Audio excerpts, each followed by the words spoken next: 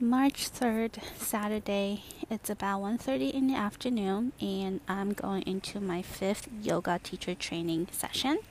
And today we're covering yoga philosophy and yoga history.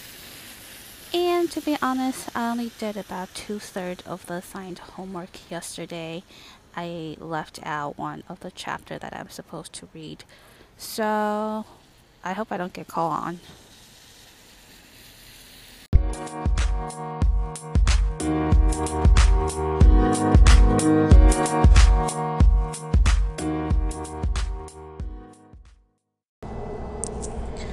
So, like I mentioned earlier, today in class we talked about the basic yoga philosophy and history of yoga.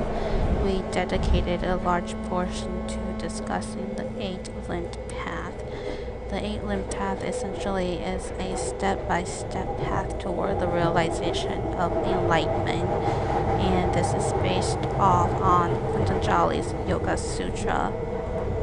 Furthermore, we discussed that the 8 limbs are yama, niyama, asana, pranayama, pratyahara, dharana, dhyana, and samadhi.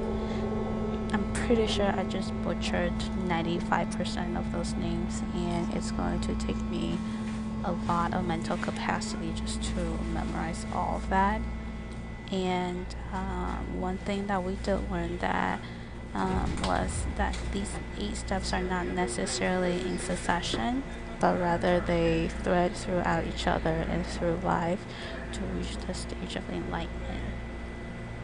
Now, it might be a very lengthy discussion to go in depth into each limb, but the only one that I would like to point out is asana, which is the actual physical yoga poses that we all think of.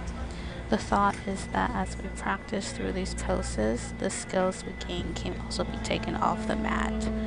And a little fun fact, yoga actually comes from the root yuj, the yoga word, meaning to join or union. So yoga essentially is the realization of oneness, the experience of lacking nothing. Yeah, we just got real deep.